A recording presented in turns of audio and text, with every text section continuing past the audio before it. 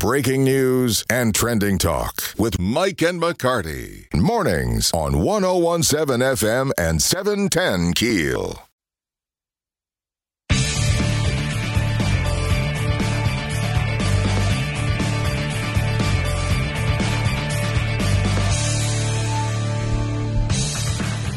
.101.7 FM, 710 KEEL. Mike and McCarty. Aaron on vacation this week. Louis R. Avalone in studio with me. And on the Jack Spring Electric Newsmaker hotline this morning, Richard Llewellyn with the Weather Channel. Richard, good morning, sir.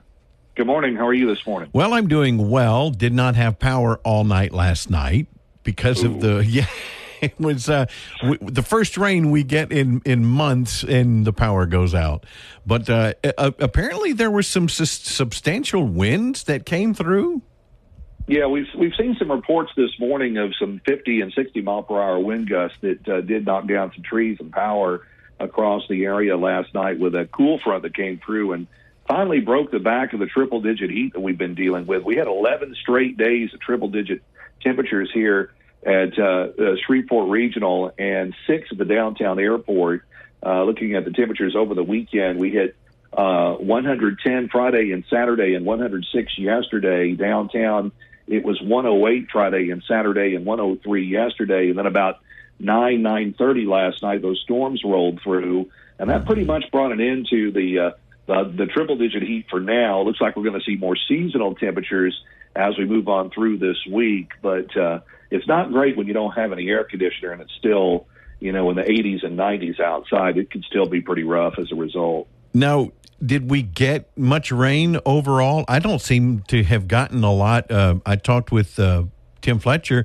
He said in Coshada, man, it rained steady and heavy for a while. But in Shreveport, where I was, we didn't seem to get a whole lot. Yeah, the numbers I'm seeing so far, it looks like about 0.6 of an inch of rain fell at the airport last night when the storms rolled through there, and about 0.57 was the other amount I saw at the downtown airport. So about a half an inch of rain fell across downtown Shreveport where the storms rolled through last night. But, it just depended on exactly where you were in relationship to those storms with that front rolling through last night on who were the greater recipients of the rain and who wasn't. Now, you said we're getting a reprieve. I noticed this week the 90s and low 90s, but then looks like the triple digits are coming back next week. Yeah, probably after Labor Day, the way things are looking right now. It looks like we'll get close to 100 degrees on Labor Day, and then we've probably got about another 4 or 5 triple-digit days coming up. I was crunching the numbers to see how many we've had so far this year. At Shreveport Regional, we've had 29 triple-digit days. Wow. 17 of those have been 105 or greater. And at the downtown airport, we've had 25 days of triple-digit heat, with 11 of those 105 or greater. So it has been one bullish, hot summer in regards to the triple-digit days that we've seen, and we got at least 5 or 6 more that we'll deal with next week as the heat makes a return. The only hope that we can get in regards to maybe some more significant moisture is going to be with a tropical system. The models are kind of hinting around that there may be something late next week that tries to make a run toward the central Louisiana coast about 10 days from now. But that's still kind of out there in the realm of voodoo in regards to, whether or not we're going to see something or not. I think we got to get this first system out of the way with Adelia, and then I think we'll get a better handle on exactly what the next system may actually do if we see a tropical system or not as a result. Is it an old wives' tale that if you have extreme temperatures during the summer, very, very hot, that means we're going to have an equally as extreme winter? Well, the thing is right now is that we're kind of going into an El Nino phase of the weather right now, and that usually means for us is that we're going to be dealing with, a mild, wet type of winter that would be coming up as a result. So I'm kind of leaning toward the fact that we may actually have, some mild weather coming up. We may get some colder blast in here that may last a week or two as we get, into the winter time. But right now, everything's kind of pointing to, a weather that's going to be at or above average. And then, the chances for, better opportunities for rain coming in as we kind of tap the subtropical jet that would bring, system after system in that would bring us, increasing rain chances as we get toward the winter. So I think the hope is that, as we get toward wintertime, we'll start to see better chances for rain and not as cold of temperatures that we would normally see in a normal winter. Richard, you say we're talking with Richard Llewellyn with the Weather Channel. We had 29 days of triple-digit temperatures. Is this setting any type of record? It's getting kind of up there, especially with the number of days that we've had over 105 or greater. Those are the ones that are just, when you have 17 of those, and we're getting pretty close to all-time records in regards to the amount of days. I mean, we had 2 days where we had temperatures 110 degrees at Shreveport Regional Airport. That's kind of unheard of, and I think that we may be dealing with some all-time record high temperatures for those locations. I haven't dug through the records yet to see if we actually hit that threshold yet. But I think that's something that we're going to be looking at the days ahead once we kind of get a little bit of a break from all the triple-digit heat, kind of look back to see exactly if this is one of our hottest summers on record in Shreveport in regards to the amount of days that we have seen these extreme temperatures, because this is one for the record books for sure. I was talking to some friends last night at a birthday party, and they were kind of laughing about the fact that, we hit a record. There was a 108-degree day for that date, and it was a record. And they had read an article that talked about going all the way back into like the late 1800s, and they were still doing like 108. And the article said that they were talking about global warming way back then, even in the late 1800s. We were just kind of laughing about that. Yeah, and that's the thing about it. A lot of we know that the climate is warming as a result. We just don't know exactly how much man's influence is actually playing a role in it. Is this kind of the climate just doing what it normally does, or is there some type of man-made component associated with it? It's going to take a lot of years, I think, to kind of actually nail that down. But, it's been a hot summer, in the Mid-South. And, one of the things that, we normally see this in the summertime, nothing really out of the ordinary. One of the things that kind of is out of the ordinary right now, though, is when we got the report on the drought monitor on Thursday, they talked about the potential of a flash drought that's going to be developing over most of Louisiana and Texas, just due to the dry conditions that they've been dealing with for weeks on end, and it looks like there's going to be, the significant or extreme drought concerns that are going to be developing across the Arklatex into East Texas in the days ahead, and with no real significant rain chances on the horizon all the way out to at least September 10th. This could be a long, hot, dry spell that we continue to deal with in the days ahead as well. Wonderful. Well, we'll keep on top of it. Richard, thanks for your time. Thank you. Have a good morning. You too, sir. Richard Llewellyn with the Weather Channel. Micah McCarty with Louis R. Avalone in studio.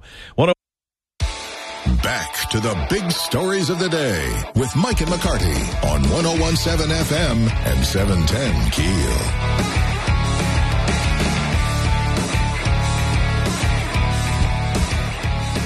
Well, first of all, Louis, we jumped right in with the weather because of the storm last night. Hey, rain is big news. It is big news these days. My wife, before we went to bed, she was like, I hope we get some rain, because how many times have we seen, potential weather moving in and then it just blows around us. And you know what I was noticing too, and, the grass doesn't seem to be growing. Oh, absolutely. Of course, it turns, not that bright shade of green, but during this heat, it doesn't get as tall. Oh, yeah. I did end up mowing Saturday morning. because I haven't for so long. But I did raise the mower up a little bit because you're not supposed to mow it real short when it's so hot and dry because you'll kill it. But I did get that done. But I don't know that we got a lot of rain. We didn't get much. So I was kind of disappointed. Apparently, there's some pretty substantial winds. Richard said 60, what do you say, 60, 50, 60 mile an hour winds? Yeah, it was some pretty tough winds. I slept through the whole thing, so I don't know. You must have gone to bed early. I went to bed super early. When Aaron's gone, I have to do the news and play, so I have to be here extra early. Right. Yeah, but God had to give us something after that jerk move I pulled on Friday when I came in and said, "Hey, look, guys, it's raining." Oh, yeah. That was so funny. Scott Hughes came in, and when I told you we were talking about these Trump indictments, this is off the air. Sure. And it didn't get heated at all by any means, but, we were talking about that, and Ruben came back into the studio, and he goes, "Y'all aren't going to believe this. It's raining." We were like, what? Everybody, you should have seen the looks on their faces. It was so exciting. Yeah, I know. And then they saw that I was, just being a jerk. Yeah. But as the rain was coming down, it seemed like everyone, at least on social media, they were certainly very happy. But that happiness turned to somewhat anger when the power went out. Our power did go out. Not 5 minutes into the thunder and lightning and the rain started coming. It a little after 9 o'clock. I was still up, and we've got Michael Corbin with SWEPCO because I was checking the SWEPCO site, and over 20,000 people are still without power this morning.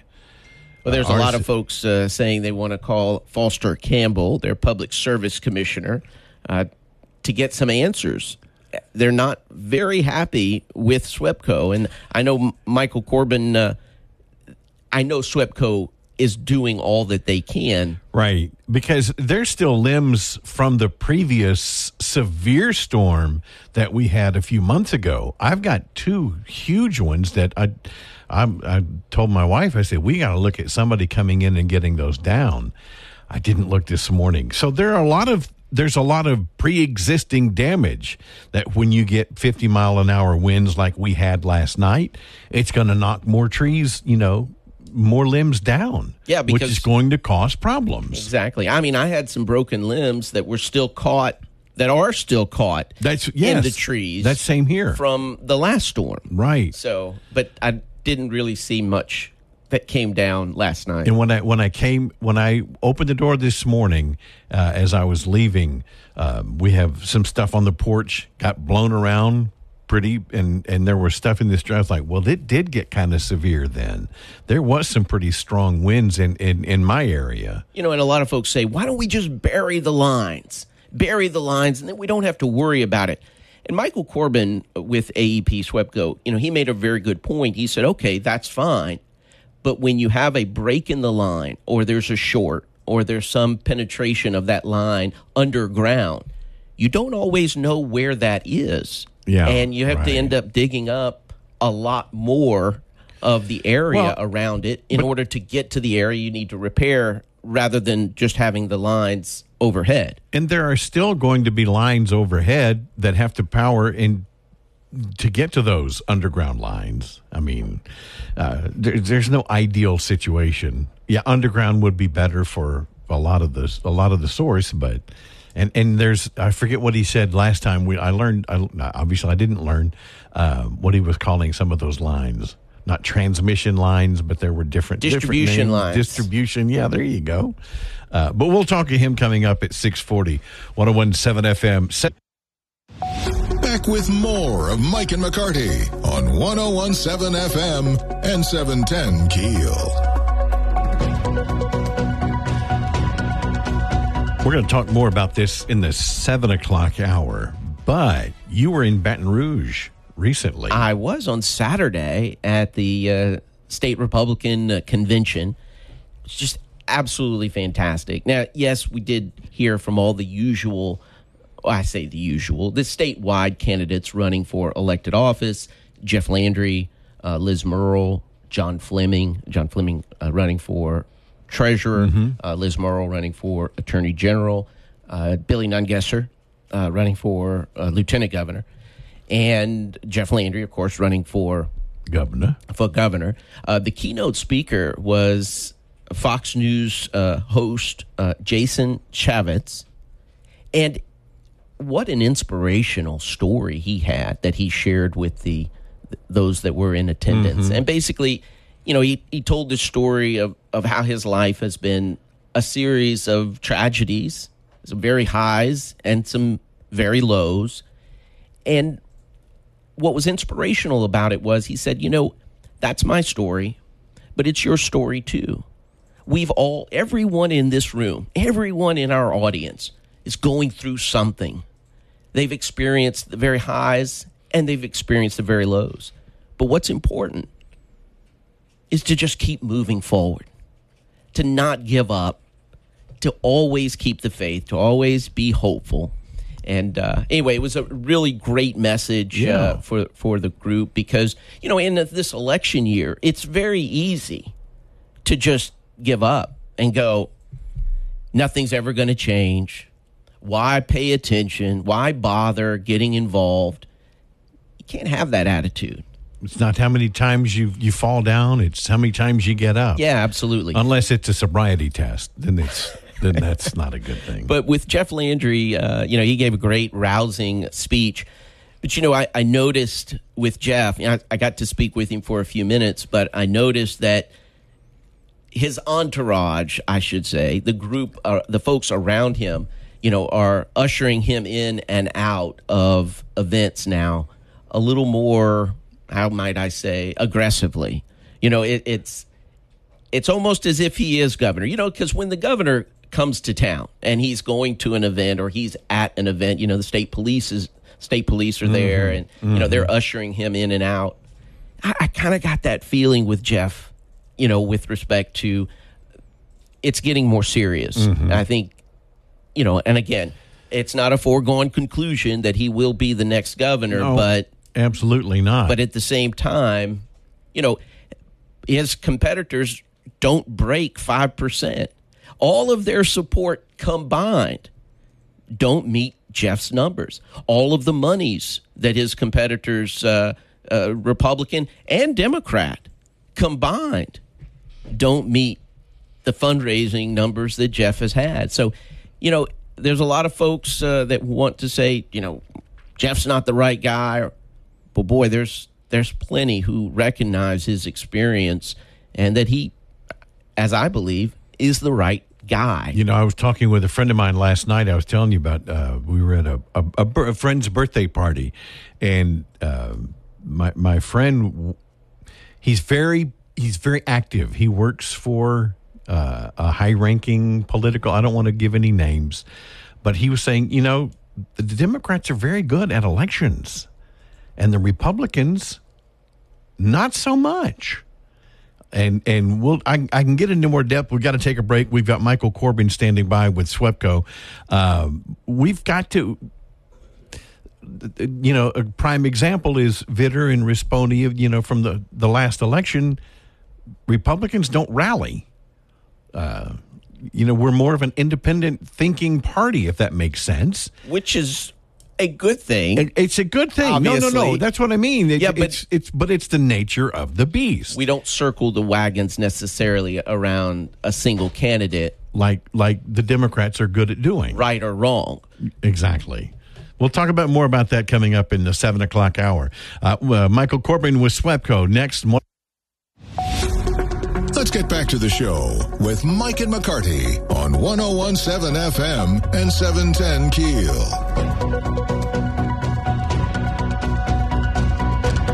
On the Jack Spring Electric Newsmaker Hotline this morning, graciously accepting my call early this morning, Michael Corbin with SWEPCO. Michael, good morning. Good morning, Mike. How are you? I'm doing well. We lost power when the storm started just a little after 9:00. And I didn't realize this storm, when we were talking with Richard Llewellyn earlier this morning, we had some pretty severe winds, didn't we? Yeah, we really did. And I think, and he probably told you, when you introduce cold rain to 100-degree temperatures, it just is a wind maker. And as advertised, that's really what blew through. And I'm looking at the SWEPCO website now. You're still showing over 20,000 people without power. Is that still pretty accurate? That's right. As of 6:30, we've got a little over 24,000 out, with the majority of that being in Louisiana. And it's pretty well split between what we call our Shreveport district, which is Stonewall North, basically northwest Louisiana, and our Valley district, which is Stonewall going down to the Leesville area. I mean, a lot of it's far south of us, going down to Melrose and down below Natchitoches. Yep. Yeah, and there's a combination when you get Natchitoches south. We've had extra crews down there, and all the crews working 24/7 because there's been so many wildfires, and they're down there protecting our equipment, and if a fire has damaged anything, getting that replaced and getting people's power back on. So there's a lot going on in our world right now. Right. How many in Shreveport are still without power? About 10,500 right now in Shreveport, and it appears that it's pretty well scattered across the city. Anywhere there's trees, certainly, because most of this is wind/tree damage. The largest concentrations right now appear to be North Shreveport and the MLK area where the storm first made contact. And then there's a pretty large outage in southeast Shreveport around the LSUS area. And people can always check the SWEPCO app. Do you guys keep that updated? Yes, if you've not downloaded our app, please download it to get up-to-date information. That app can produce information faster than I can provide it, and also provide you with restoration times. This is not a storm like we saw back in mid-June or the one in mid-July where people are going to be without power for over a week. This will get wrapped up fairly quickly, and now that the sun's coming up, we can get more crews out there and begin to remove trees and limbs and make repairs. And I know a lot of power came back on 3-4 a.m. Yeah, that's when mine came on, was about 4:15. Yeah, and those are good things. That's likely we just needed to replace a fuse or something like that. Mm-hmm. But the work will be starting here in the next 30, 45 minutes as crews can gather and get out and we assess where the damage is, what's going on, and I would think this is going to get wrapped up pretty quick, weather dependent on what happens the rest of the day. Right. Do you know? You may not know yet if it was any of the pre-existing storm damage that limbs that had been just kind of hanging yet. I don't know that, but I would not be surprised at all because, if you ride around town, there are still limbs hanging in trees that were damaged in June and July. And the other thing is we have just gone so long without rain. Many of our trees are stressed, and it did not take much wind to tip them over last night. Michael Corbin with SWEPCO. Thanks for talking with us so early. I appreciate your time, man. Thanks for having me, Mike. All right, anytime. Talk to you soon. Bye-bye. 101. Now more breaking news and trending talk with Mike and McCarty on 101.7 FM and 710 KEEL. In studio, Aaron on vacation. Louis R. Abalone with American Ground Radio in studio with us this morning. Again, thank you for appreciate your willingness to come in, and I applaud your knowledge on all things Republican Party, especially for the state of Louisiana. Well, I appreciate that. We were talking off mic about the national, all of this garbage going on with Trump, which it's just a travesty. Well, it is. I understand. Look, he's a flawed candidate. There aren't any that aren't. But the timing of all of this? No, it's a very dangerous time in our nation's history. And we are in historic times. I believe that with all of my heart. And if we normalize the prosecution of our political enemies, where does that lead us down the road? Because then the next administration is going to do the same. There's a lot of folks that say, as Republicans, we need to fight back. We need to return to the Democrats the same type of actions that they have foisted upon us. And when I say us, this isn't a Republican thing. This isn't a Democrat thing. This isn't about our American republic. This is about the integrity of our elections and the freedom of speech. If you look at this indictment or the series of indictments from Georgia, the judge has basically said that if President Trump, and I'm not quoting the indictment directly, but in general terms, if he does anything to call his supporters to action or otherwise incite them in some way, and this indictment is so vague with respect to the wording of that, right? How in the world can a presidential candidate run for office without calling his supporters to action? You've got to yes. I mean, we're talking about silencing your political enemies. And that's what this administration has done. And I know a lot of folks say, wait a minute, these are state charges. These are state. It's all being done with the blessing of the Department of Justice, the Biden Department of Justice, and the FBI. And how many times have we heard all politics are local? Mm-hmm. All politics are local. And you have to call your base to action, to become involved, to campaign for you, to go vote. You have to call them to action. I know we're up against the clock, but Louis R. Avalone in studio, Mike and McCarty, 101.7 FM, 7.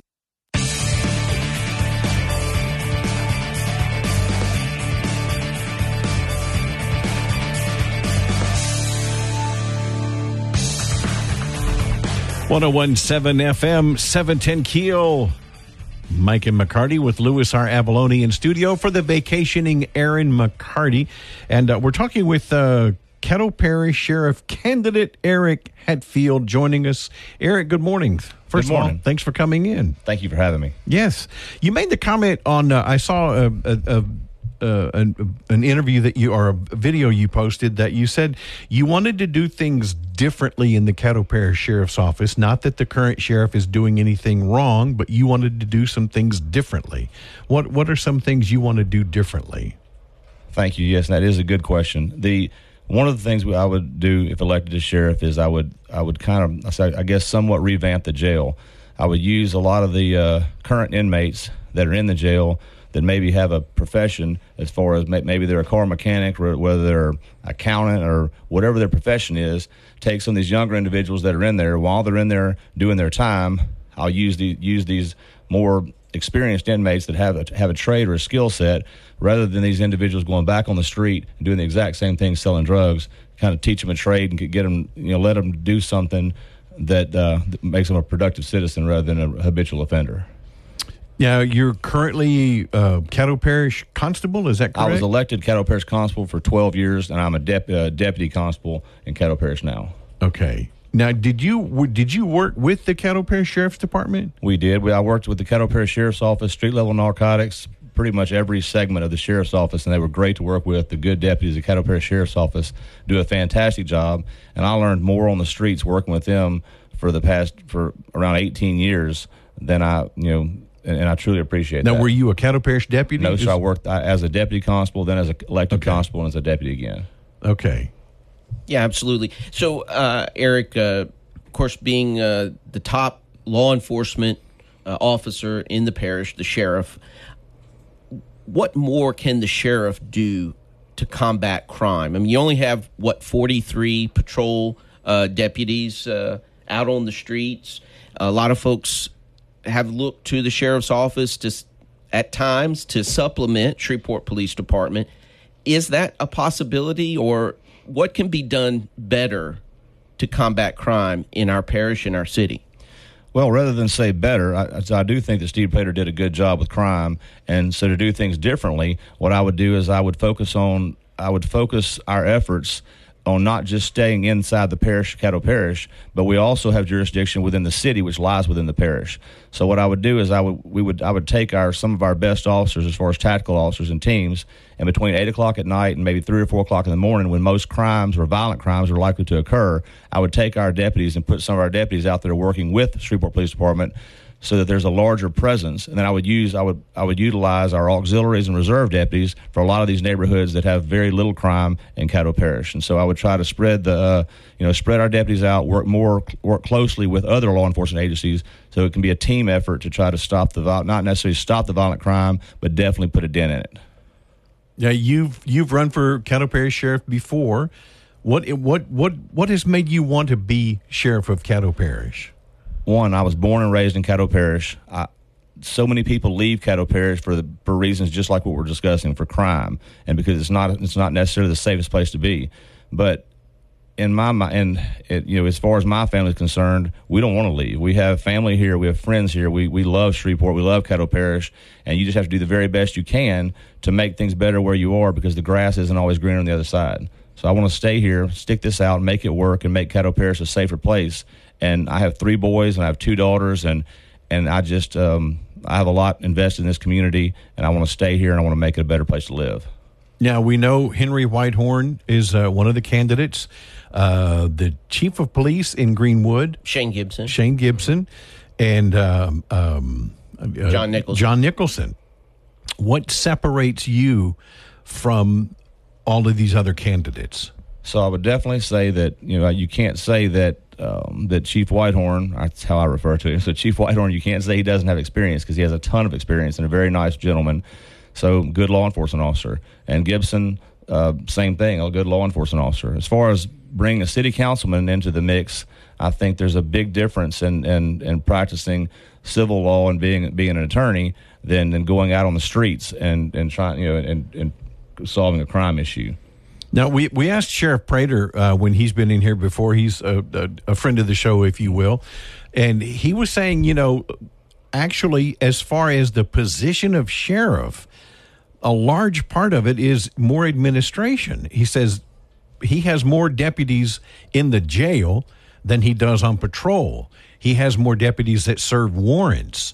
A larger part of the department is assigned to other things other than just out on patrol. So what are your qualifications to run the jail and to run the warrants and run the department?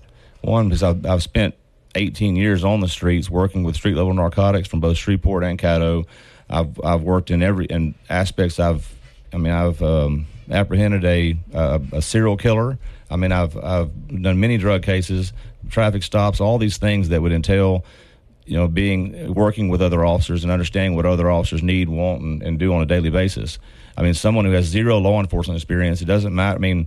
If you have 0 law enforcement experience and you go in to run and you expect all these deputies to look to you for advice or guidance or leadership, it's hard to respect someone who's never done the job. And so for any of the candidates, the Caddo Parish Sheriff's Office has a budget of over $40 million. Shouldn't the voters look at the requisite qualifications of each candidate to manage that much money? As well as their law enforcement experience? Well, I don't believe that the sheriff himself, if he was sitting over, would tell you that he oversees this, but he also has good people that he trusts to handle the budgetary issues of the Caddo Parish Sheriff's Office. I think one of the best things or most positive attributes for an actual good, effective leader is to delegate tasks that you're not necessarily professional at doing so. So if you were to be elected sheriff, would you, so to speak, make sweeping changes in the department among the leadership? Actually, I'd rather use a lot of the resources that currently exist within the Caddo Parish Sheriff's Office. The people that have done this every single day, that this is their livelihood, this is what they love to do. I don't want to take these people out and put them somewhere else or displace them. I want to continue to use them and hope that they'll do the same good job for me that they've done for Sheriff Prater. So you would say to folks who say law enforcement, let me back up. Would you say law enforcement experience is the number one criterion for voting for sheriff? Or I guess where would you rank that? 100%. Law enforcement, the most concerning issue within Caddo Parish is violent crime. And I will be, as Sheriff Prater said himself, I will be tough on crime, but I will be tough on real crime. I'm not going to focus on people with dime bag offenders or people that have warrants for driving under suspension. I want to focus on the people that are hurting our children, that are killing each other, that are simply a nuisance, and it's become deadly. That's where my focus will be. Eric Hatfield, candidate for Caddo Parish Sheriff, thank you for coming in this morning. Appreciate your time. Thank you all so much for having me. I truly appreciate it. It was an honor being here. All right. Thank you, sir. 101.7. Back with more of Mike and McCarty on 101.7 FM and 710 KEEL.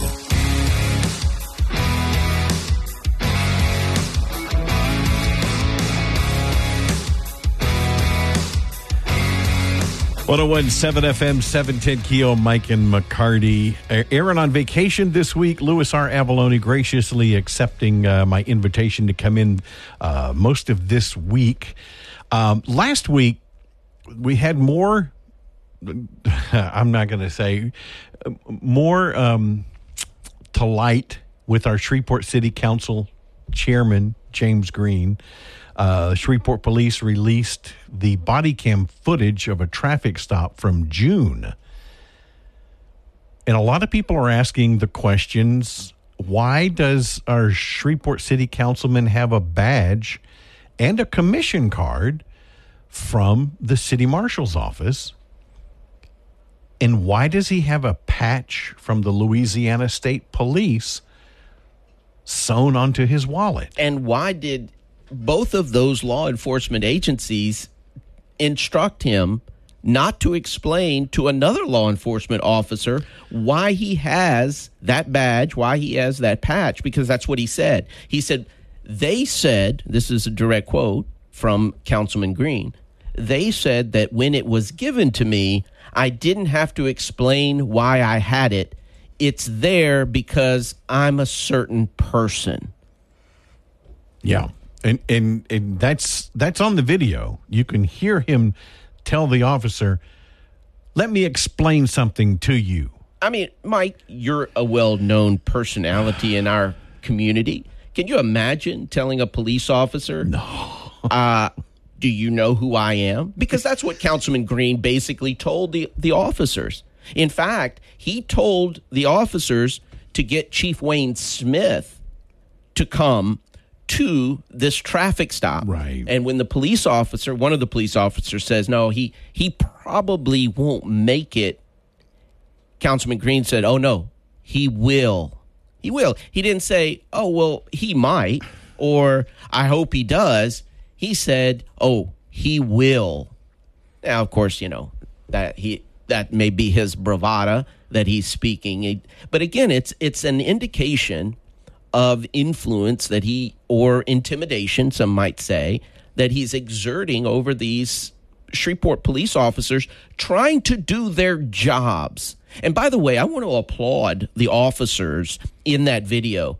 They could not have been more congenial, more cordial, more professional.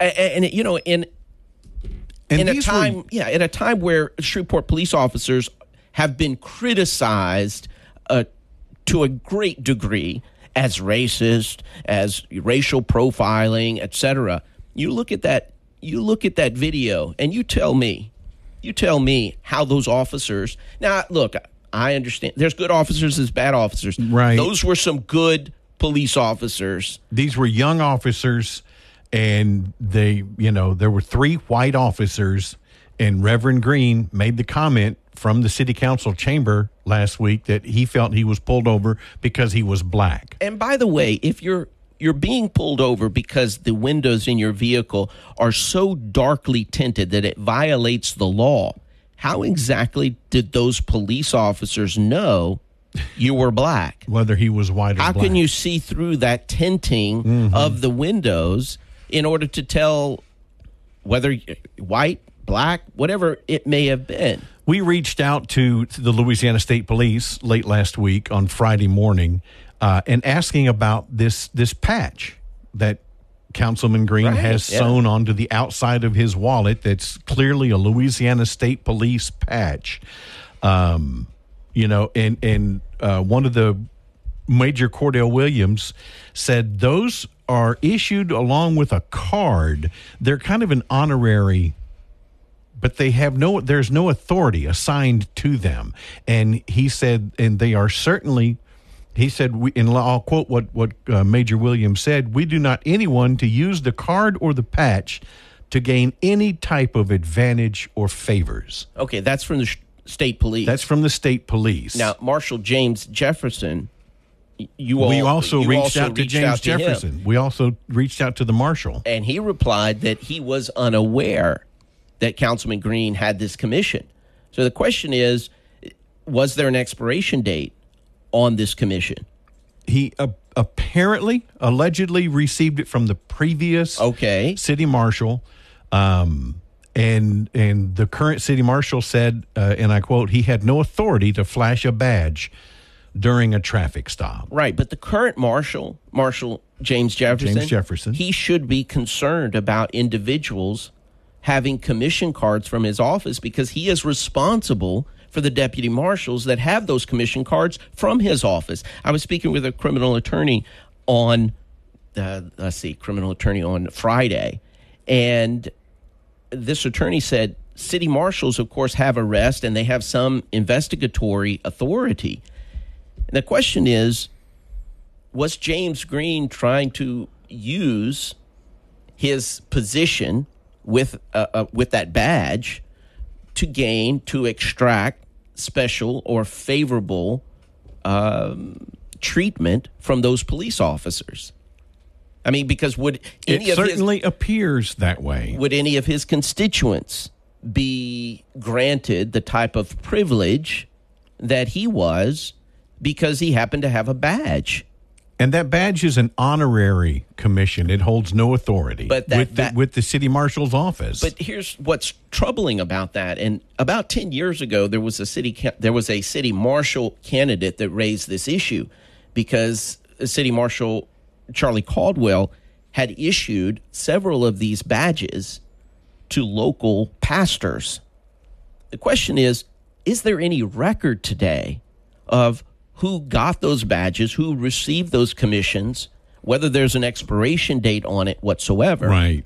And was Councilman Green impersonating a police officer? Good questions. We'll hopefully get some answers. Mike and McCarty with Louis R. Avalone in studio, 101.7. Back with more of Mike and McCarty on 101.7 FM and 710 KEEL.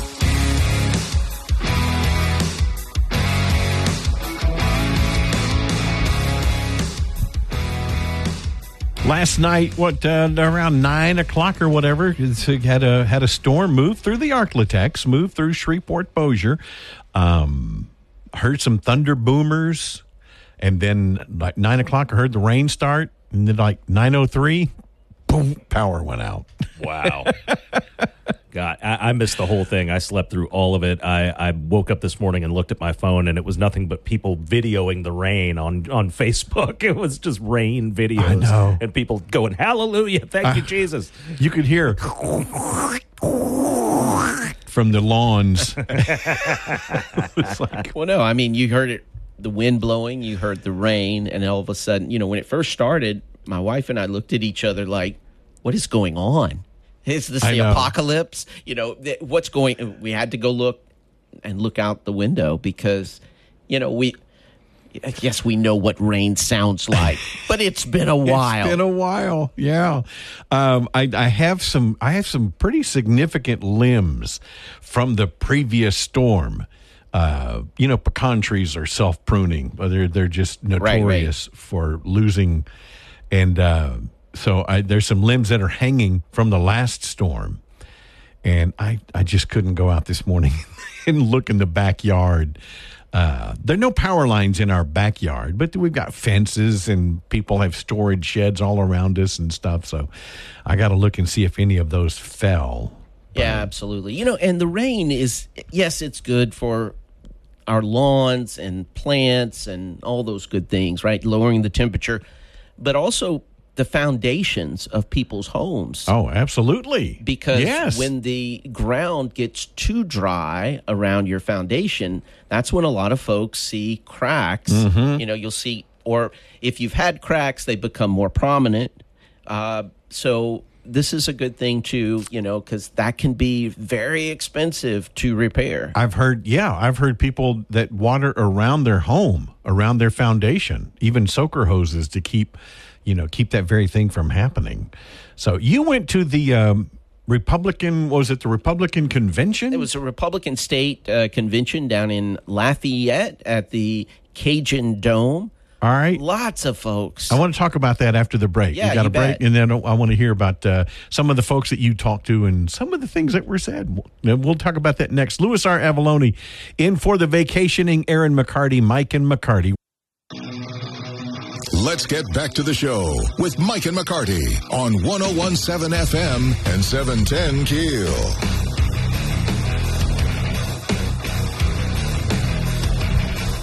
Louis R. Avalone from American Ground Radio joining us in studio. Aaron McCarty on vacation this week. Louis, you were just in Baton Rouge? Yeah, absolutely. For the state Republican convention? Heard from several of the statewide candidates.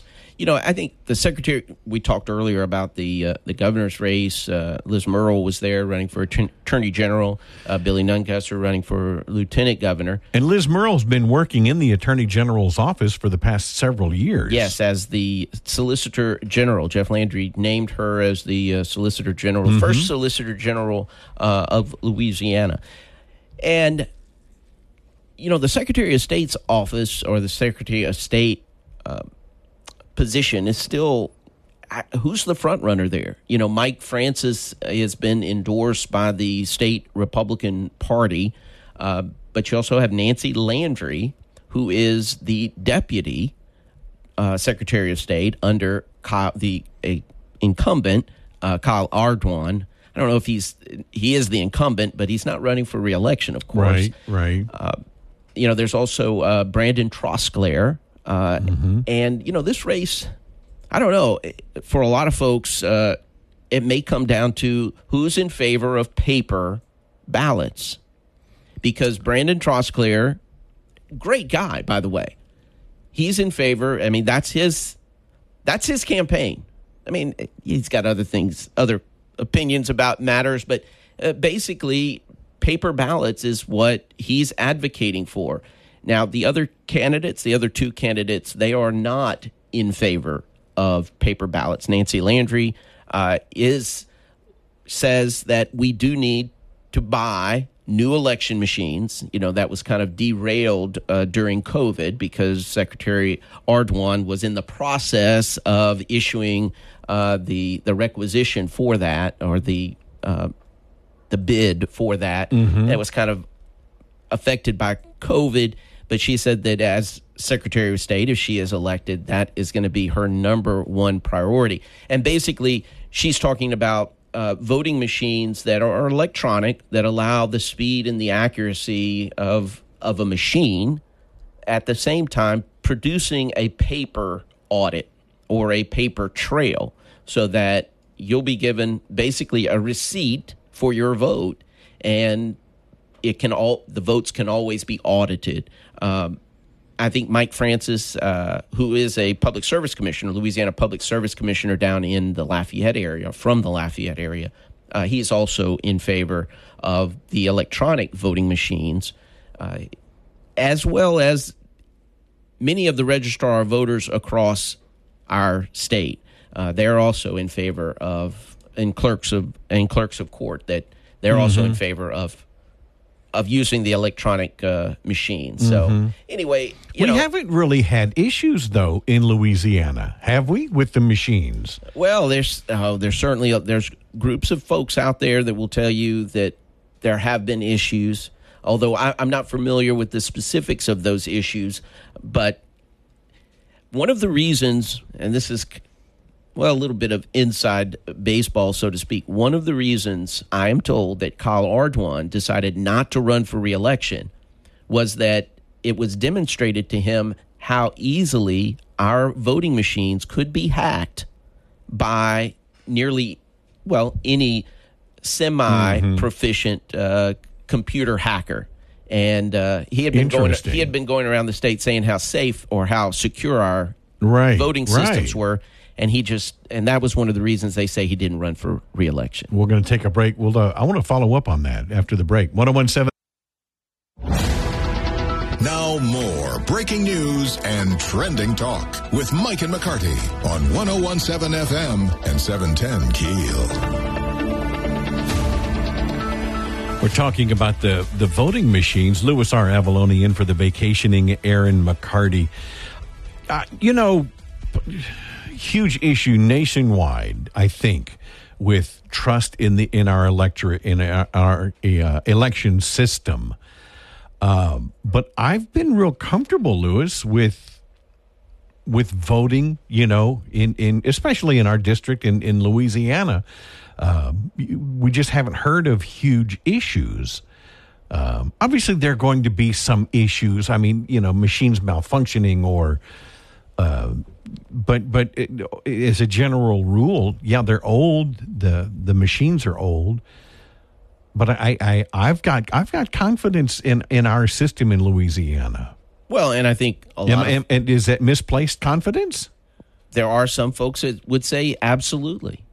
And again, this is one of the reasons I am told that Secretary of State Kyle Ardoin decided not to run for re-election, because he had talked about how the system could not be hacked by outside. But if they're not connected online, the machines are not connected to the internet at all. How can they, I guess, after when they're collecting the votes? Well, and I know those folks insist that is absolutely the case. And that may be at certain instances through the process where it's not connected to the internet. Mm-hmm. But at some point, that information does get transmitted electronically. And, and again, as it was explained to me, there was a demonstration.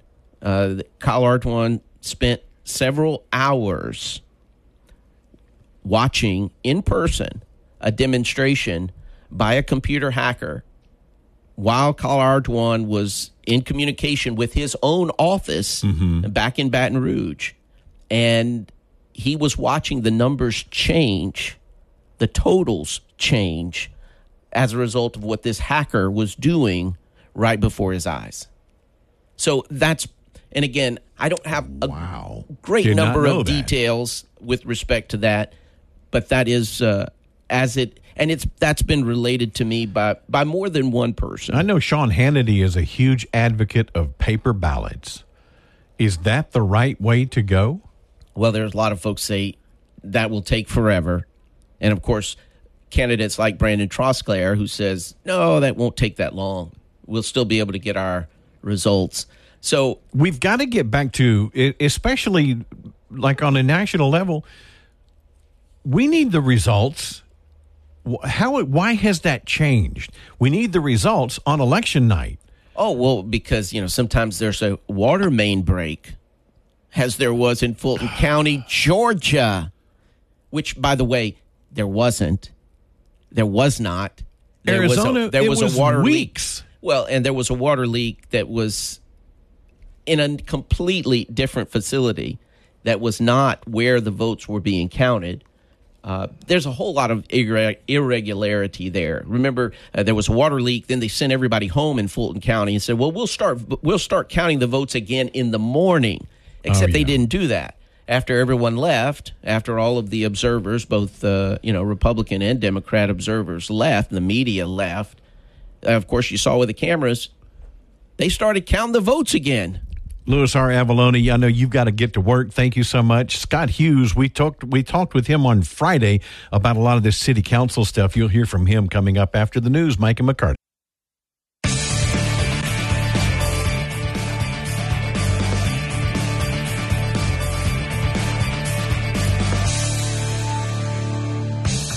.017 FM 710 KEEL. Mike and McCarty in studio with Shreveport political analyst Scott Hughes joining us. Scott, this is now we're ending a week and a half of this. this the heat. There's a lot of heat going on, Mike. There's a lot of heat, especially if you're in the council chairman's seat right now. Whew. That heat. Yeah. Has too much been made out of this, or not enough? Are we discovering things that we didn't know? I think what we're finding out, and we'll go back to the famous political example, Watergate. For those that remember Nixon and Watergate. In the end, you had something that happened, okay? Many will say not even necessarily that big of a deal in theory, but the cover-up is what we know for Watergate. That's where everything happened. Once they started covering it up and people started pointing fingers, that ended up taking a president down. And I think that's kind of where we are. This is not the same issue of Watergate, obviously, but we have something that happened. And I try to be fair, and it could have been an innocent mistake. It could have been a mistake where the chairman in this case was told he had the power. He believed he had the power. I think we're going to figure that out.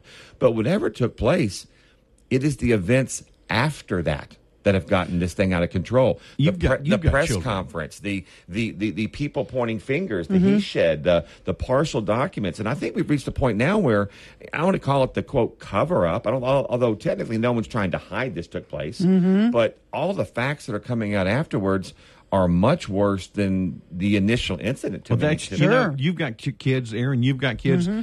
I've told my kids, you're going to mess up. Don't make it worse by lying about it. Well, if you mess up, fess up, and take your medicine. And that's the most interesting part to me, because again, I'm trying to be fair. We're all still learning in this situation. I don't know, what we know completely yet, but in a weird kind of way, Reverend Green, the chairman of the council, actually attempted a make good. He had his press conference. I think his intent, I'll go with his intent. I think his intent was to say, hey, I made a mistake. I think that's another reason why this gets so weird in the politics side, because I think in his mind, he did attempt to say that. He did attempt to hold this press conference and say, I screwed up. But in many regards, that may have just been more gas on the fire, because what was said has now also been further unproved. And I think where it really got a little bad was when the memo, Aaron, you did some wonderful, I joked you should win the Les Nessman Hawkeye Award for reporting. That's the old WKRP Les Nessman reference. But I think when you started to break down with just simple paperwork, the argument, a lot of the paper argument fell apart. And now there are a lot more questions that to be for asked. me, because if you have an ordinance that was passed when Jerry Bowman was chairman, ordinances have records. When James Fleury was chairman, and you have an ordinance that passed, it's typically 2, 3-page, 4-page document, perhaps.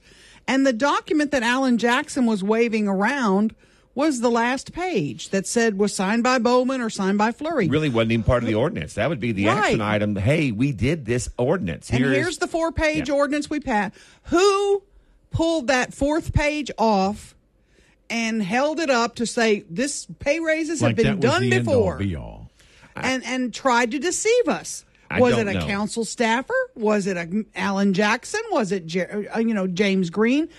That's what this investigation will show. It's not a one sheet, you signed it, Mr. Green, and we're going to find out who tried to deceive us. Well, and I think that's where it gets interesting, because as I've tried to be quiet and watch this, a couple of things have come to me that when you step back and you go, okay, one of the big question marks is if this was something that was needed to be done, that should be done, that we did with good faith, why were none of the council members informed? Why were we a month or two into this raise being implemented and yet no one knew? I think that's what created a lot of the confusion with the council. And in the world of politics, if you're given a raise, everybody wants credit for that. And so, let everybody give that. And so the fact that it had not been shared is questionable.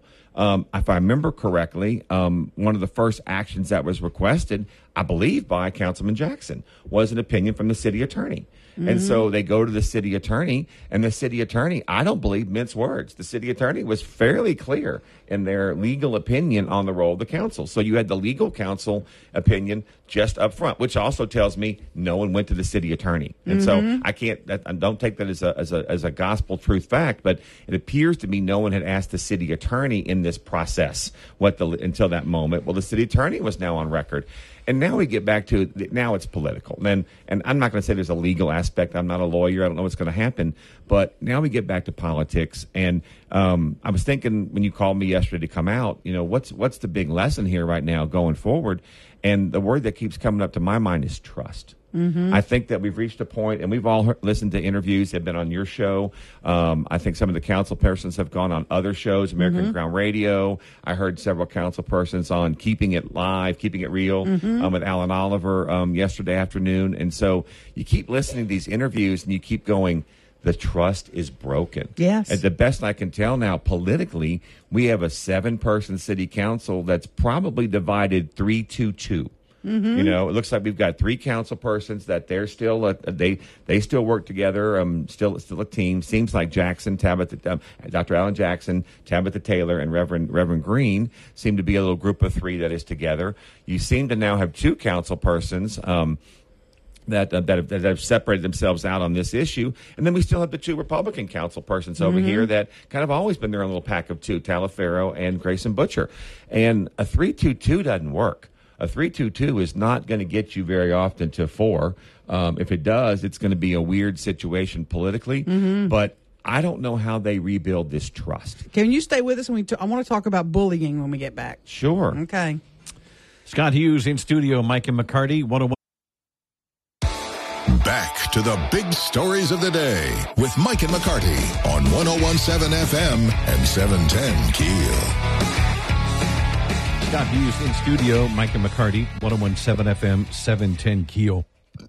Excuse me. I want to make a point real quick. When Ursula Bowman was in here, last council meeting, James Green took the microphone and went on for about 30 minutes and made himself the victim and said that, there are many comments that he made that black people didn't cause the issues, white people caused all the issues.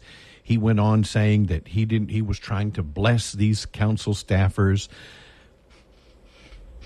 Ursula Bowman finally made the statement, we need to step up and call point of order when he starts doing this, because this isn't the first time he's taken control and gone off on a tangent. And I commended her finally, because we had said that before. Why doesn't somebody call point of order and stop this? Can you, Scott, by Robert's Rules of Order? Well, typically by Robert's Rules of Orders, you can call point of order, but under Robert's Rules of Orders, the chair runs the meeting. Right. Now, but if 4 get up and walk out. That's the key. Well, not get up and walk out. That's the key. If they get up and walk out, the meeting's over because you lose a quorum. But it is one tactic. But what happens is you can call point of order, and the chair under Robert's Rules has to make a ruling. And then Robert's Rules allows you to challenge the ruling of the chair. So if the chair doesn't honor the rule, then you can challenge the ruling, and now you get to a vote. Now the chair, and so it still would take 4 votes. That's the key. If they got 4 votes, and I've heard the same thing. I've heard Miss Bowman, and I heard Gary Brooks say yesterday in another media interview that maybe the time has come that we just start doing a little more things formally and call the question. We've tried to, and I like what Mr. Brooks said. He said, since I've got there, I've tried to really respect everybody. I've tried to give people some leadway, and you want to work together, he says, but maybe we've reached the time that we just need to stick to the rules and, call points of order and move on. And this is where we ended a second ago, and you wanted to come back to a point, but it's trust what I kept looking at. Right. I think we have lost trust definitely among the 7 council persons. And so whatever we think about the council, they definitely had a working trust. They were getting along for the most part,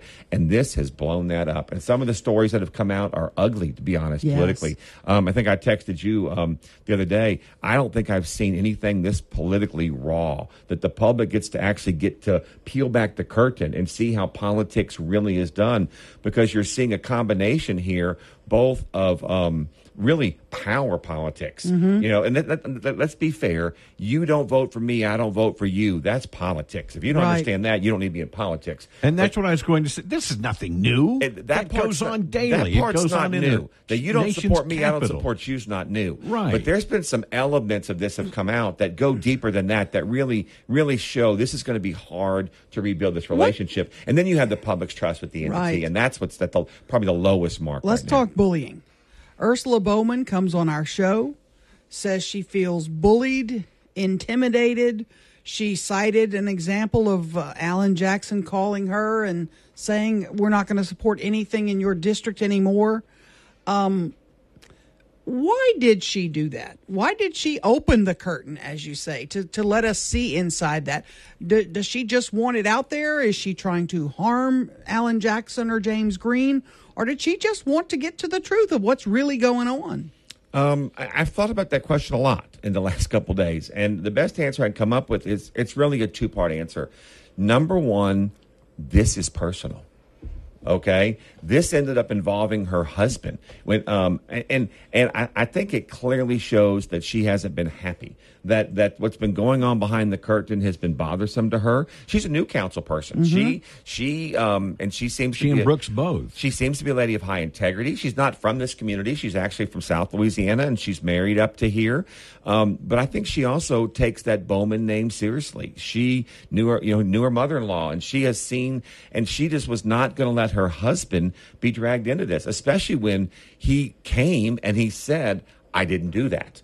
And then there was no apology. So I think some of this is personal, that I'm going to stand up for my name, for my husband's name. And then the second part is, and this is sort of weird, but in politics, this is personal, because this became about money. This is about salary. And there's a lot of things that a city can do. A city can perhaps not pave Ninth Street for 10, 12 years. And most citizens don't get really upset. If you live on Ninth Street, you get upset. But most of us go, oh, that's the city being the city. That's government contracting.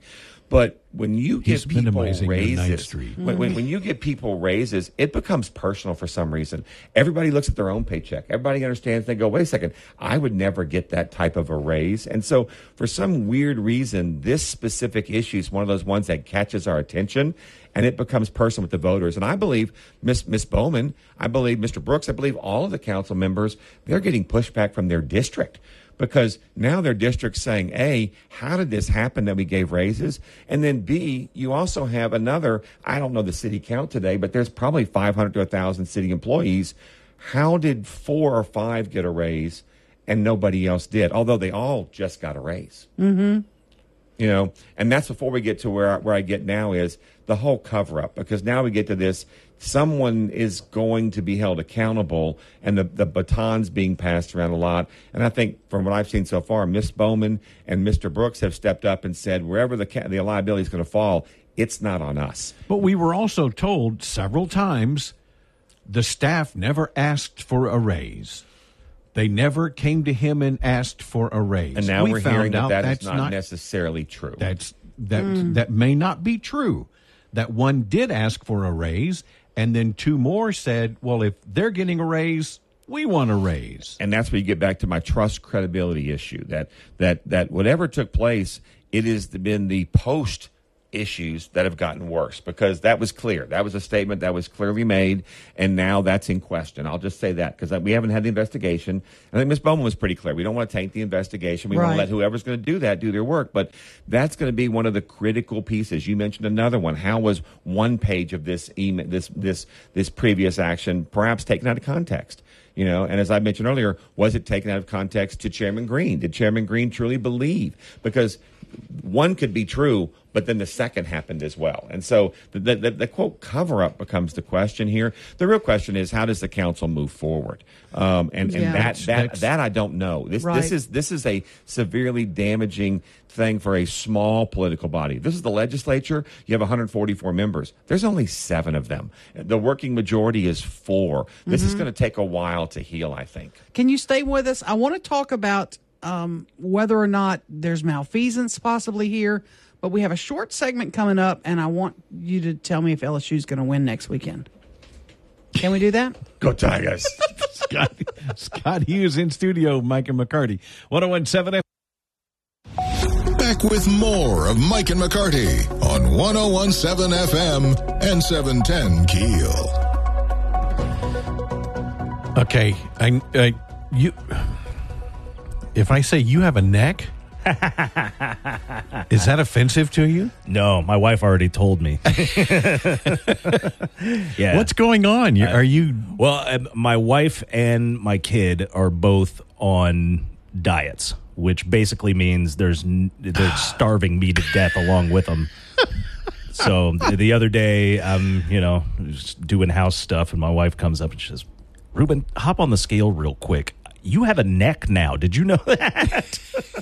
I haven't had a neck in a very long time, but yeah, I'm down. I guess at my heaviest I was 265, and now I'm 220 at the end of the day with all my clothes on. Dude, so, yeah, that's awesome. Yeah, and I mean, it's nothing more than her changing her eating habits and what she is or isn't bringing into the house. Yeah, right? She's not buying Oreos and stuff anymore. So if I want a snack, I was telling you earlier, I either get saltines or rice cakes. So I tried years ago. I tried those rice cakes. They're styrofoam. They're flavored styrofoam.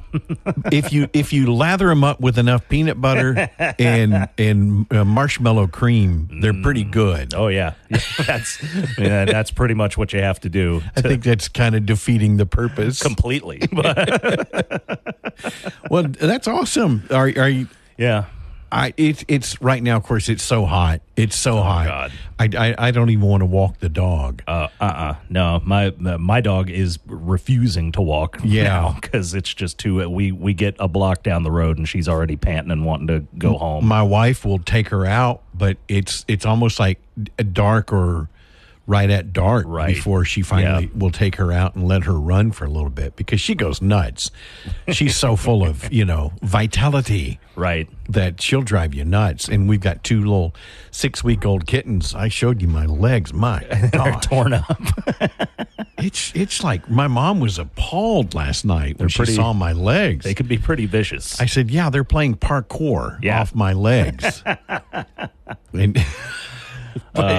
But I need to, I just walking a little bit helps. Yeah. Just getting out, moving. Absolutely. But, I get here early in the morning, go eat lunch, and then go to my other studio where I'm working until at least 5. That's 12-hour days. Yeah. And by the time I get home and it's 108 degrees, I ain't going outside and walking, I'm telling you. Makes it a little tough to get your steps in for sure. Well, congratulations, man. Yeah, thanks. I didn't even know it was happening until my wife told me that I have a neck. Your pants fitting differently or something? I did have to get new pants not long ago, but that's just because the other ones were old and, I wear my pants a little loose anyways, but once I got these new pants and they actually fit, I did realize I was down maybe 2 pant sizes. That's funny. Scott Hughes joined us on Friday. We'll hear the rest of that conversation after the break. Mike and McCarty, 101. Let's get back to the show with Mike and McCarty on 101.7 FM and 710 KEEL. These two are looking at each other's legs. Shut up. I have war wounds. I'm just glad Mike's married to a nurse. Yeah. Scott Hughes in studio, Mike and McCarty, 101.7 FM, 710 KEEL, continuing our conversation. This is definitely not a tempest in a teacup. No, this is a serious issue. It keeps growing, and again, so we're not just beating a dead horse. This continues to grow. We continue to find more things out, and the issue really is it's beyond the issue now. The issue is the council's functionality. Can they function as a governing body of the third largest city in Louisiana? They are in charge of, I think it's probably about $500 million annual budget, $500 million annual budget. And so whether anyone likes the council or not, I happen to like the council. They've actually been kind of effective, from a governmental standpoint the last several years. They've reached a point where this is going to be a real challenge to their relationships and their ability to govern. And that's before we get to the final trust issue, which is the public's trust in them. I think the mayor is talking about bringing a bond issue out. They've all just put people on a committee. And, you don't get bond issues without public trust. Okay. I asked you before the break. Does this rise to the level of malfeasance in office, ethics violations, anything like that could be looked at? Well, my general caveat, I'm not an attorney, and so I always like to lead with that. I'm going to say at this point, I don't know.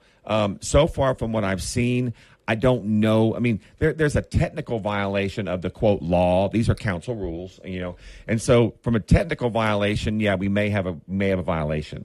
Ironically, in some of these situations, from my limited knowledge with HR, ironically, sometimes the violation actually falls back to the employee because who was enriched? That's what you get back to. And so you get back to the person that actually accepted the money were the 5 employees. What if one of those employees also is a church member of your council chairman and regularly donates to that church? Does that rise to an ethics violation if you took action as a government official to do something that is going to also benefit you personally? I see the connection, but I think that would be a real hard one to connect. That's some dots that seem like they might connect on the surface, but they're really going to be hard to connect. Among other things, you get First Amendment protections, freedom of religion, and then and that. So I'm not sure that's the issue. I think the larger issue is who authorized this. Was it a legal authorization? And at the end of the day, this is really what the state auditor does. The state auditor regularly audits cities, municipalities, government entities, and it's a payroll issue in the end. And it's one of the first things auditors check, was the payroll correct? Who authorized it? And that's why when I get back to you ask where there might be a potential problem is it could be with the employees actually getting the money if it wasn't legally authorized. I do believe they've taken actions to undo the raise. I'm not 100% sure if they're rescinding back or I think they're paying back the monies. And so I think this is going to be in the end. I don't see criminal charges coming out of this personally. I think this is political. And I think at the end, we very likely may see, remember, 4 votes. We very likely might see a change in chairperson. That's where the first issue might fall. How do they do that legally? Does somebody make a motion that we have a new chair? It would simply take a motion. A motion can be put on by any of the council persons, and you got to have 4 votes. And so if they have 4 votes, and again, we're at this point in a 3-2-2. Do the math. If you can get to 4 votes, you can change the chair. The other thing that I see coming potentially is... I don't know that it is a 3-2-2. I know what you're saying. Ursula Bowman and Gary Brooks have seemed to come together as a coalition. They have come Democrats. out. They're both Democrats. And right. They both want to do what's right for their Democratic district. That's why I get to the 2. I got yeah. Do you think it could boil down to as simple as he made a mistake, they're paying back the money, it's done deal, it's over? I think on the surface, from the legality side, yes, we could probably get to that. And most people, I think, are going to want to move on. There'll be some that always want, some punishment. I'm ready to move on now. But most are ready to move on. No, I'm not. He stood up and lied to us. Well, I know. He stood lied up and said, I blessed them. They didn't ask me for this. He is a reverend. I'm sorry, I'm preaching. I said most. But Erin represents, she represents a good bit of the citizens who are going to want some accountability for this, and that's why I get back to, I think in the end there's going to at minimum have to be some political accountability for this. And that's why many that watch the council are going, okay, at minimum we see a change in the leadership of the council. That's probably what it's going to take to put back together some working coalitions, perhaps as a new chairperson. Do you think that's really going to happen, though? But if he's removed as chairman, then does somebody else become chairman, or do they elect a new chairman? Well, that becomes what's interesting, because there's lots of ways to get back to a working majority. One of them would be to come up with a new working coalition and agree to a new chairperson. That could be one of the political ways you get back to this.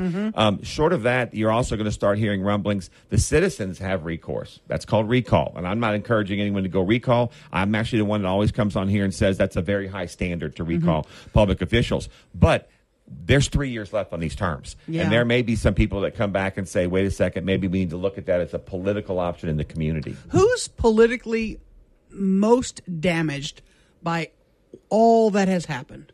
You're a political analyst. What do you think? Well, my immediate gut is the most political damage. You start with Reverend Green and Alan Jackson, Dr. Jackson. I'm almost at this point more inclined to think that Dr. Jackson may have more political damage because Reverend Green's been around for a long time. This is his second or third time through the council. And at the end of the day, Reverend Green has shown a penance to survive.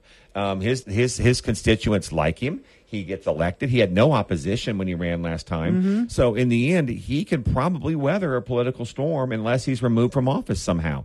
I think Dr. Jackson has higher political aspirations. I think he's going to want at some point to do something that takes – first of all, he's in a more diverse district. He's in a district where he may not have as easy political survival as maybe James Green. But I think Dr. Jackson would like to get to a bigger district at some point. He might want to run for mayor at some point. And so I think that this could come back to haunt him in that regard. But he also chose to be the spokesperson. To be honest, we've only heard from Reverend Green twice. We heard from him in the 30-minute speech at the council, and we heard from him in his press conference. He doesn't do pressers. He doesn't call you. He doesn't give out statements. I think Dr. Jackson has gone around on many media outlets and keeps opening himself up to question. I think politically, Ursula Bowman has she's going to take some negative, but the Bowmans have always had a history of being very outspoken, very strong, back to Joyce and both the sons. And so I don't think Joyce Bowman, I don't think Ursula Bowman's hurt herself at all in this. I think that, absolutely not. Even within the African-American community, I think she's getting credit for standing up for what's right. And what does Dr. Jackson do for a living? I got a text from someone wanted to know what is his primary gig? Well, I'm gonna say he's lead with the word entrepreneur because he does several things. But to my knowledge, Dr. Jackson, to my specific knowledge, he actually is a real estate broker, and I run the Real Estate Association, so I'm very much aware that he does serve as the broker for 2 different real estate brokerages.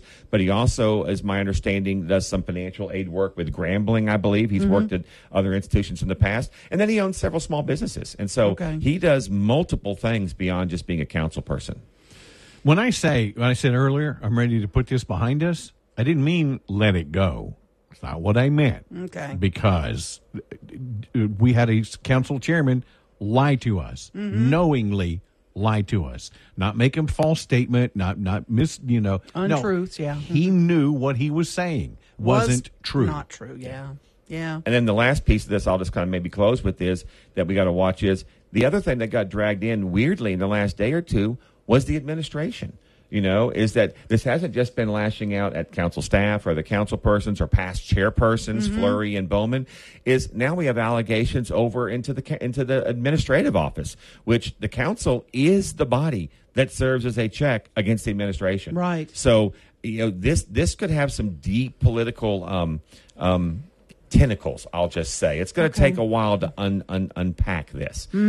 It's a mess. Thank you for coming in. It is a mess. It's an embarrassing mess. It is embarrassing. Well, I do want to say this because I come on as a guest. I do want to thank you, Aaron and Mike, y'all. I think y'all have done some tremendous reporting, some news reporting to actually have gone back and pulled this. And everything you did was fact-based. And so I don't know if you're taking any heat, but I, on behalf of people that listen to you, want to say thank you for your work because you really kind of went back and just didn't accept the surface-level story, and that has led to where we are today. And I do think that, if you think back in the recent history of the city of Shreveport, we've had many, quote, scandals. I'll use air quotes on that. So I don't think this is going to take down the government. No. But this one has created, beyond the money side, this one's created personal problems, and that's really where we got to get the trust rebuilt. With whether we like the council persons or not, they're our council. We're not going to go forward as a city unless those 7 individuals can work together, and that's what we've got to get, somehow them working back together. Or if they can't,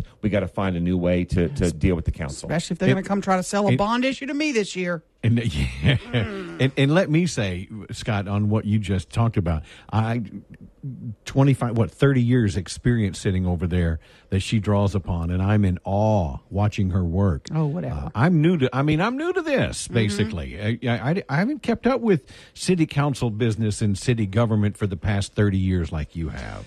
And I'm learning as well. Well, today's social media world. I recognize that, and I acknowledge Aaron. God, great work. In today's social media world, we think a lot about news cycles and just, spin and what we hear, but facts matter. And I think y'all did some tremendous fact-based reporting on this. I just want to say thank you. You bet. Well, safe travels to you. I know you're heading up. Have fun in Boston. Well, we take the youngest to college, and so it'll be quite a trip. I've reached the point where I follow a website called Mike's Weather. If people don't see that, he tracks the storms out in the Gulf, and I have to sadly admit I'm kind of rooting for a small hurricane. Our state needs the water. We just reached the point where we've got to break this heat. During the break a moment ago, real quick, Scott and I were discussing this Trump indictment and all of this just during the break, and Ruben walked back in the room. Y'all aren't going to believe this. It's raining outside. We both all look. What? And we all three believed it because we hope. We all have hope that it's going to rain. I'm a jerk. Sorry about that. He was lying. It's not raining. It was great. It lightened the room. Yes, it did. Scott, thank you so much. Thank you all for what you do. 101.7 FM 7. Now more breaking news and trending talk with Mike and McCarty on 101.7 FM and 710 KEEL. Ruby, you rock. Thank you so much, man. Appreciate your help. No problem. Louis R. Avalone joining us again tomorrow morning. I think Stephen Parr will be joining us in the 8 o'clock hour. Perfect. From American Ground Radio, Mike and McCarty, 101.7 FM, 710KEEL.com.